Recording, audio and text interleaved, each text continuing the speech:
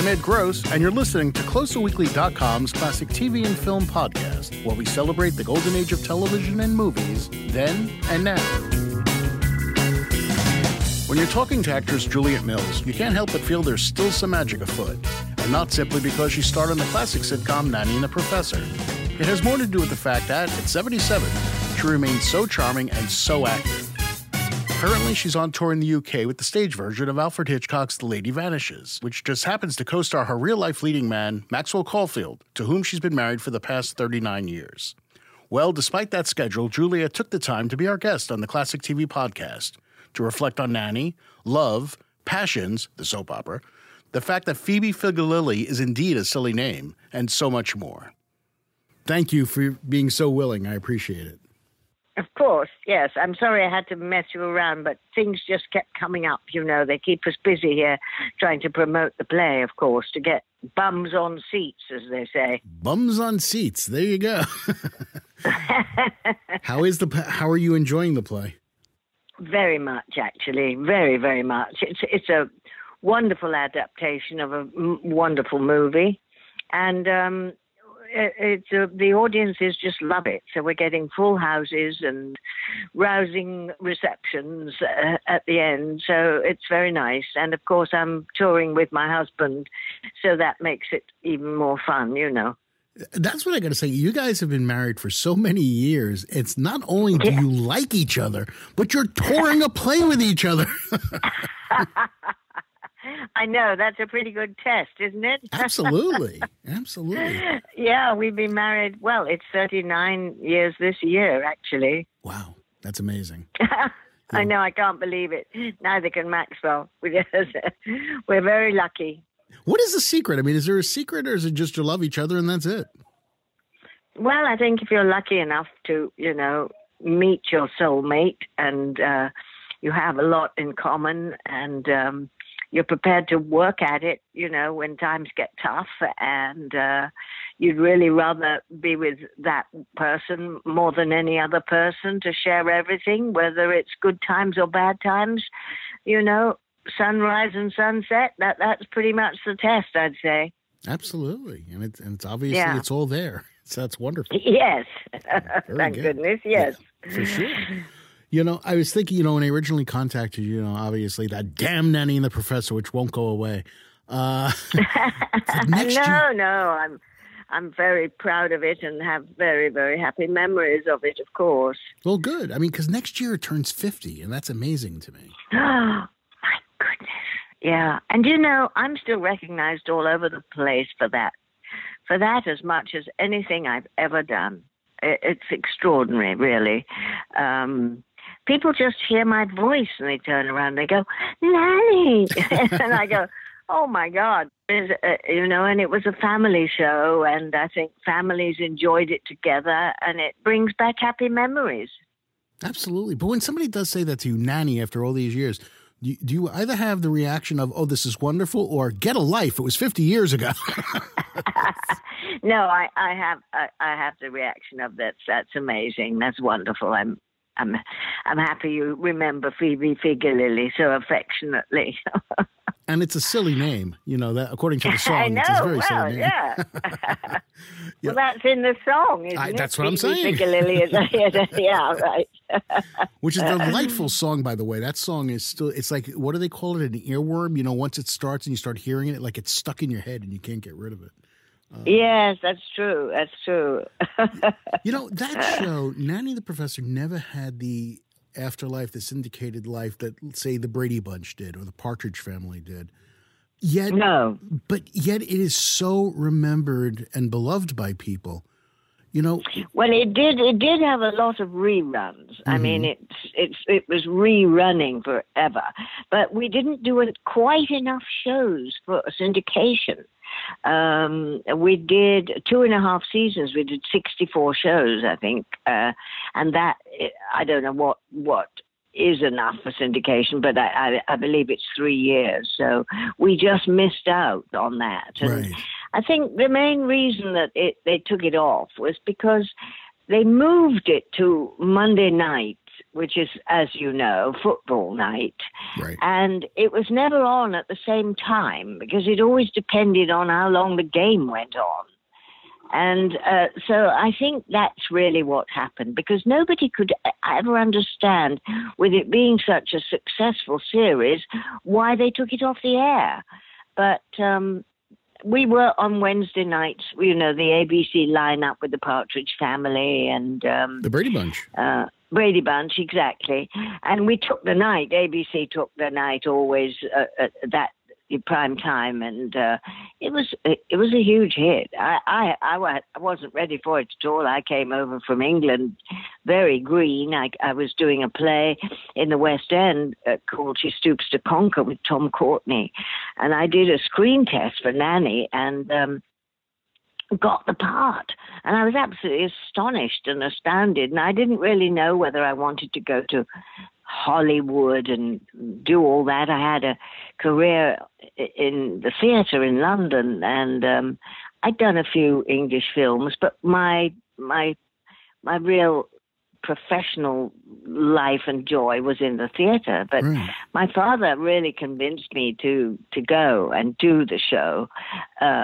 He felt that it would, you know, give me a tremendous exposure that I would never get just being in the theatre in London, and that it would be a great step for me. And he really did persuade me, and of course it did change my life, because I did come back to work, but I never came back to live. And it wasn't that I wanted to emigrate or anything like that. It just sort of happened that way, and I just kept getting other work there. So I just kept staying, and suddenly I realized that I loved California, and you know, I bought a house, and suddenly there I was living there.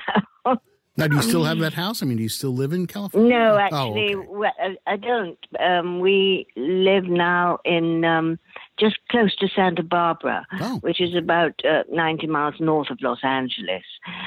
We've lived there now for about 8 years, and we just wanted to get out of LA, you know, into a more of a country life. It's a place called Ojai. I don't know if you've heard of it, but it's about 80 miles north and 11 miles inland from Ventura. So it's close to the ocean, but it's a little village. It's a beautiful little village, and we have a house with a big garden, and that's what I wanted. So we moved. But only after I'd finished Passions, because while I was doing Passions, I couldn't do anything but live in LA, because, you know, I had to be I was on call all the time and worked harder than I've ever worked in my life. Well, I do want to talk to you about Passions, but let me ask you this: your father said, "Hey, do the show." So I guess in the long run, Dad was right. It was the right decision to make. Yes, I think it was. I mean, I've been very lucky. I've had a wonderful career, and I can still come back and work in England, which I do. And you know, I love living in California. My kids were born there, and so I feel. Yes, well, it's too late now to say it was the wrong decision. Yeah, it'd be kind of like a long life of regret if that was the case, yes. Yes. Fair enough. What was it? I mean, okay, you were encouraged to do it, but what was it about the project itself that you found interesting? Well, it was a wonderful part. I mean, the character appealed to me, you know, the magical nanny, and, you know, talking to animals and knowing when somebody was coming to the door, all that ESP. And I'm a believer in all that anyway. I've always believed in magic. And so the character very much appealed to me. And it was beautifully written. The pilot was wonderful. We did a pilot, and I worked with Richard Long, who became a great friend of mine, and it all seemed right. And it was a very, very happy time when I was doing it, I must say. And it led to other things too. So it was a great stepping stone for me. Oh, sure. You know, It's funny, though, because, I mean, even as a kid watching the show, I remember thinking to myself, is she magical? Is she not magical? What's the story? It seemed like they downplayed.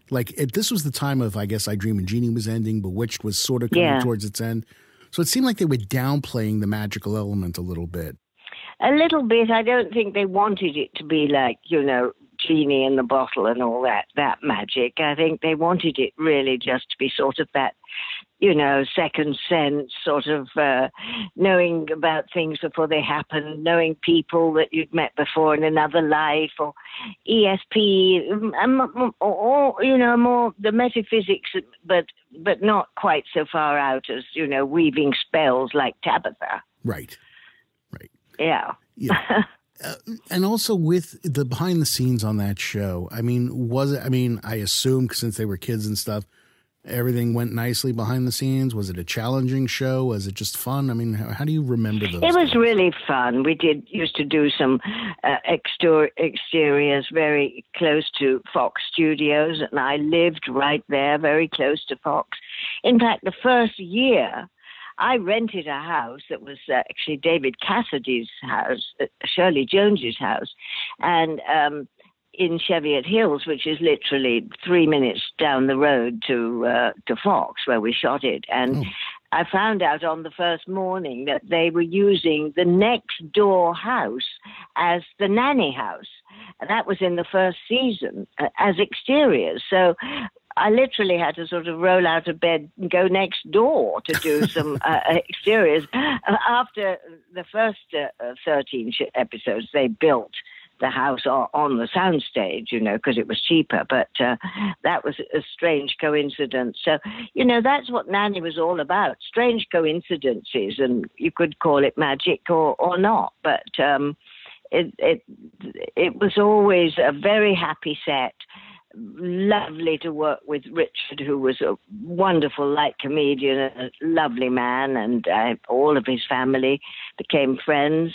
And it was still Hollywood at a time where it was still a small town and a lot more glamorous than it is now. Yeah, no, absolutely. And Richard Long is somebody who I always was intrigued by. I mean, obviously he passed away very young.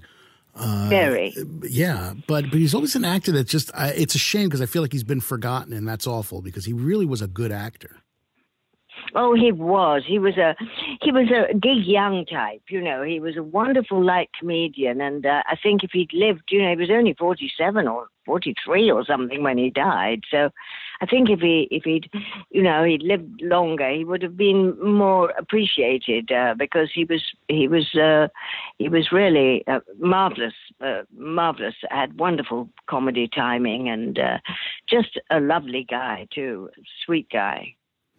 Was there on the show a hints of, because I don't remember, to tell you the truth, hints of a possible romance between the two characters, between Nanny and the professor? No, this is another thing I think that they made a mistake in not allowing a romance. They were so prudish in those days. I mean, if there was a scene where I came out of my bedroom in the night, or, I had to have a nightgown up to my neck and down to the ground, I could only offer him a cup of tea after work, not a drink.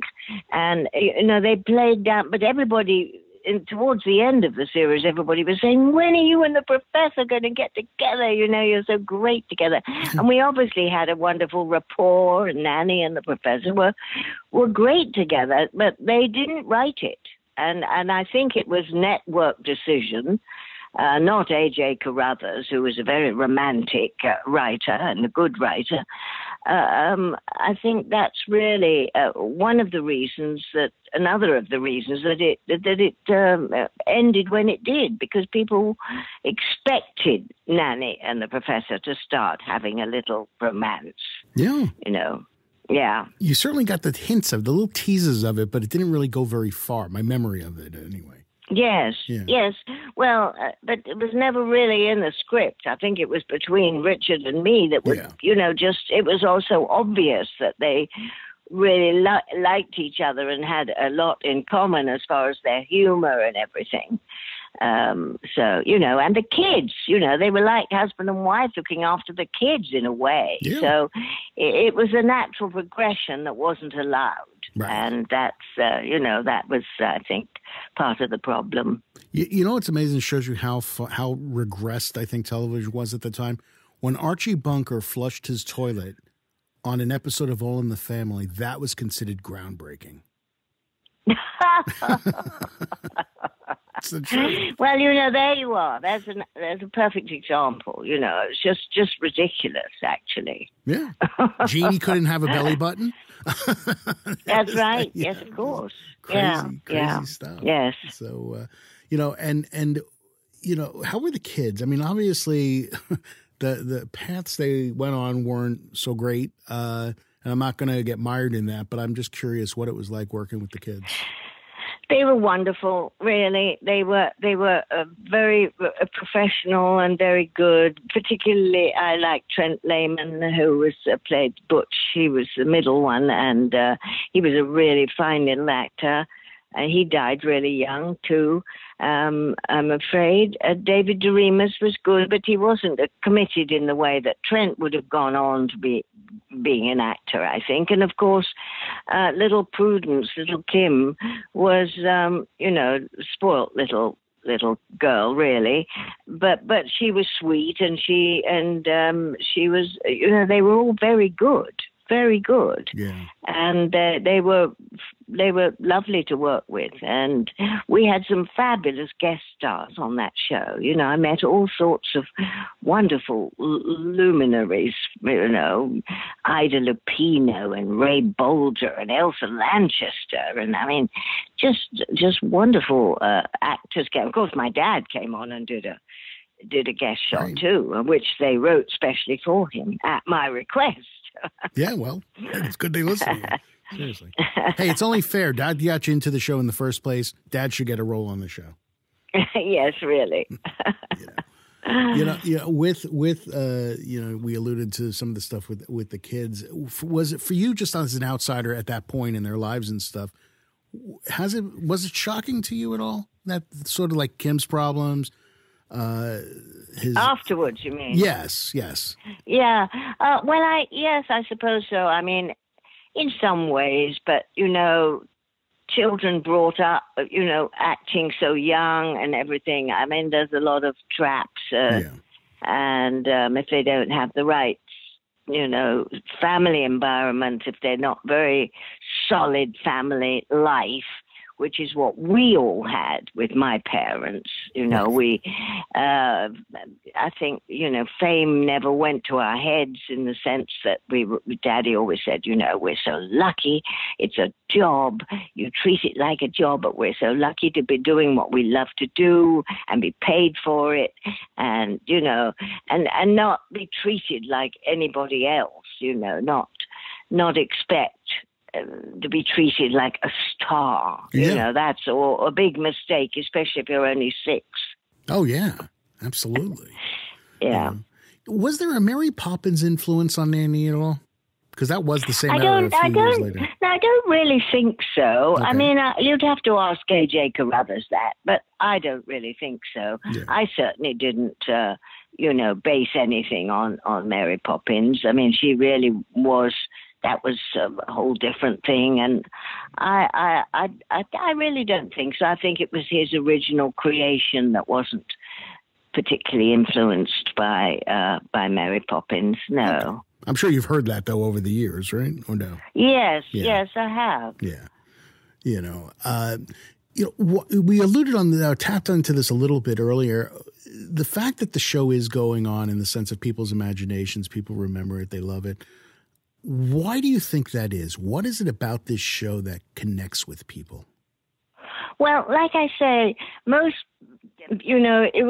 was a family show, but it was especially for kids.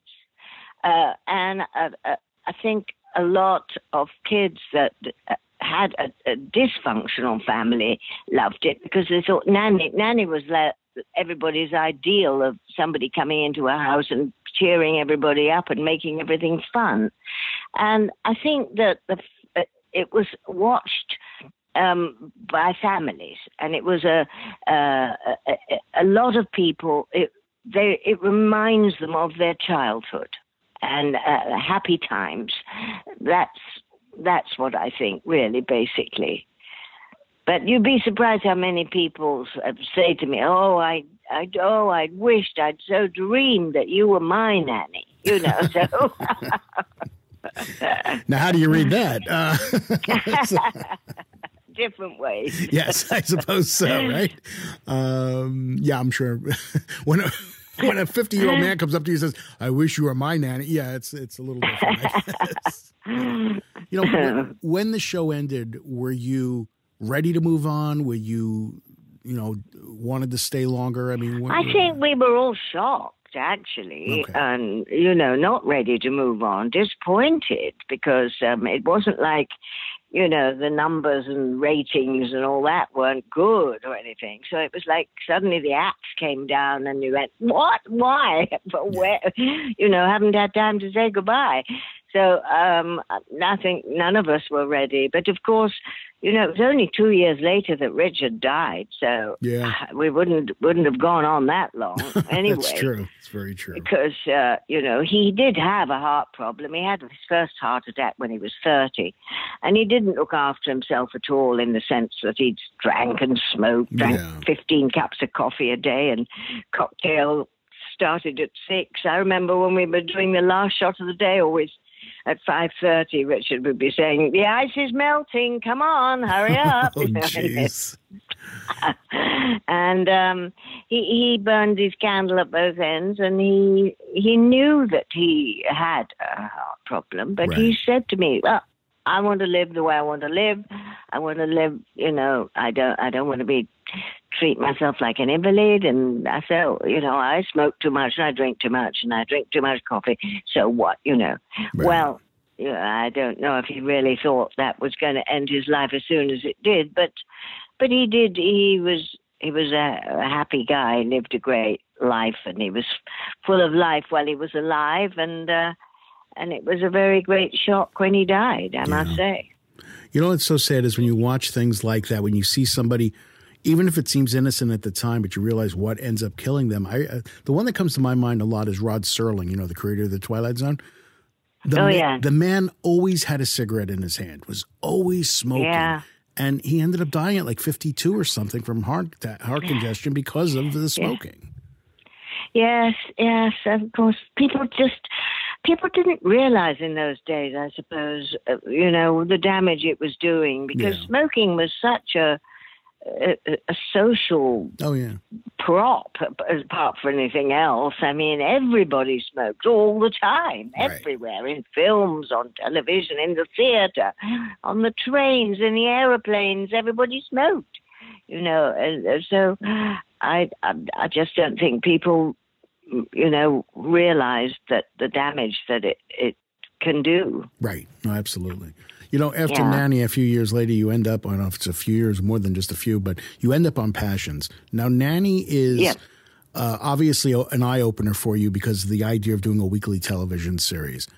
What is it like for you in terms of eye-opening doing a soap opera? That's got to be. Oh, that was eye-opening in terms of work. Yeah. I have never worked so hard in my life. I mean, and we did it, it was almost 9 years we were on that show. Wow. And it was, Nanny, we'd shoot a half-hour show for 5 days in a week, filmed.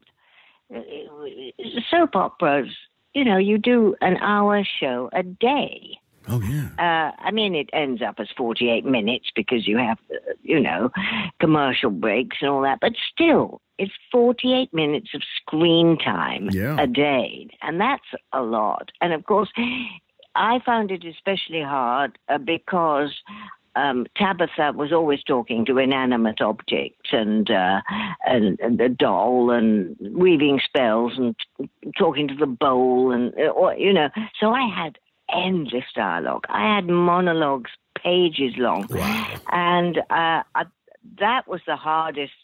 That certainly was an eye-opener to me. I thought, my God, these people really work for a living. Oh, yeah.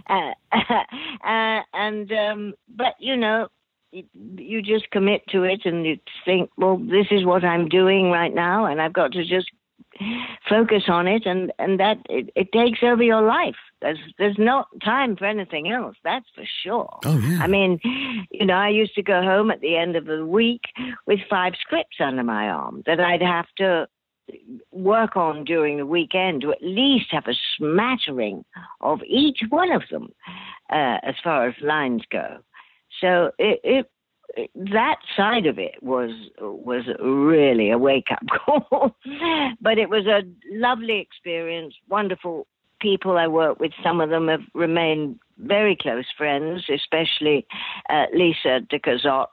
Well, she was Lisa Hesse then, who was the executive producer. And a few other people. But we were a real crazy family, and it was a crazy show, especially at the beginning. NBC was spending a fortune. I mean, our productions were, the sinking of the Titanic and God knows what else. I was always, playing somebody else, if it was Rasputin's mistress or Colonel Sanders even I played. I mean, I was always in long makeup sessions and prosthetics sometimes, and we worked late into the night sometimes on these. And sure, we were making good money because we were making overtime and everything, but it was hard work, very hard work. Luckily, I was living very, very close to the studio, so it would take me about 10 minutes to drive to work at the crack of dawn and 20 minutes to get home at night. So I didn't have a difficult commute or anything. But it was full on for the time that it lasted. And that was a long time. Yeah, no, it was, and at least with Tabitha, you said you were into the whole supernatural thing and magic and all that. So at least you got to play a witch. That's got to be fun. Yeah, oh yeah, I know. She was sort of Nanny gone mad, wasn't she, really? It's a great way to put it. Yeah, it was great fun. Great fun. The show, my memory of, they even did a vampire storyline at one point, if I remember correctly, on that yes. show, right? Oh, they did everything, I think. It was really weird. They got really weird towards the end. I was having devil babies and all sorts of things. It was very, very peculiar. It was like that old show, Dark Shadows. I don't know if you remember Dark Shadows, but it's like that. Jeez. Now, listen, Ed, I must go pretty soon because I've got to go to the theatre at nearly 5 o'clock. So I understand. If there's anything else you craving to ask. I am craving to ask just this. When you look back at it all and all the hard work and the different roles and all that, how do you assess it when you look back at all you've accomplished as an actress? Oh, you mean in reference to Nanny or just as a whole? I think life in general, your career in general, life in general. I'm just curious how you look back at it all. Yeah. Well, I look back very gratefully. I've had a lot of wonderful opportunities. I've played some great characters. I started off in theatre. I did some classical theatre. I'm still doing theatre. I did a couple of wonderful movies with some extremely talented, inspiring people. And I suppose looking back, I would like to have done a few more films. I'd like to, do a couple of films now, actually. I'm a character actress now. So that's actually what my agent's sort of looking for, to, a little bit of character work in a cameo or something in a movie, because I like doing film as well. In a way, film's the easiest of them all. Oh, sure. Yeah, absolutely. Yeah. How much time do you spend, capturing pages of film? You have plenty of time. Yeah, exactly. Exactly. And the theater's very demanding. We've been doing this tour now for 22 weeks. Wow. And we've moved, that's 22 cities in 22 weeks, and it's 8 shows a week, and it's relentless. Yeah. But also wonderful. Great experience, great fun, and there's nothing like the theatre for, a live audience is is still the most exciting thing of all to me, I must say. And I understand. Last thing is just your personal feeling about the fact that so many people were touched by your work. Well, that's a great compliment, and I'm very grateful to all the people who, still hold me in affection and have good memories. It's very rewarding and heartwarming, and I feel very, very lucky, I must say. Long may the magic of Nanny and Juliet Mills continue. Please work a little magic of your own and subscribe to this podcast. Tell your friends about it and give us a 5-star review. Thanks very much for listening, and we'll see you next time.